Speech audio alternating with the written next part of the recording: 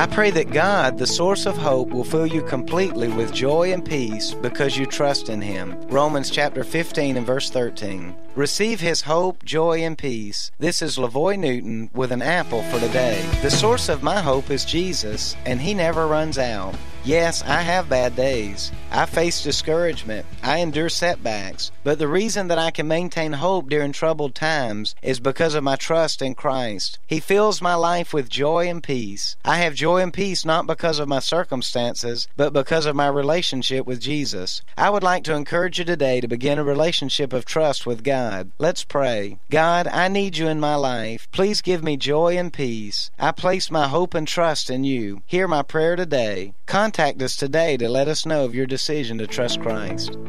An Apple for Today is a daily word of encouragement by pastor and author LaVoy Newton. More resources and encouragement are available at anapplefortoday.com.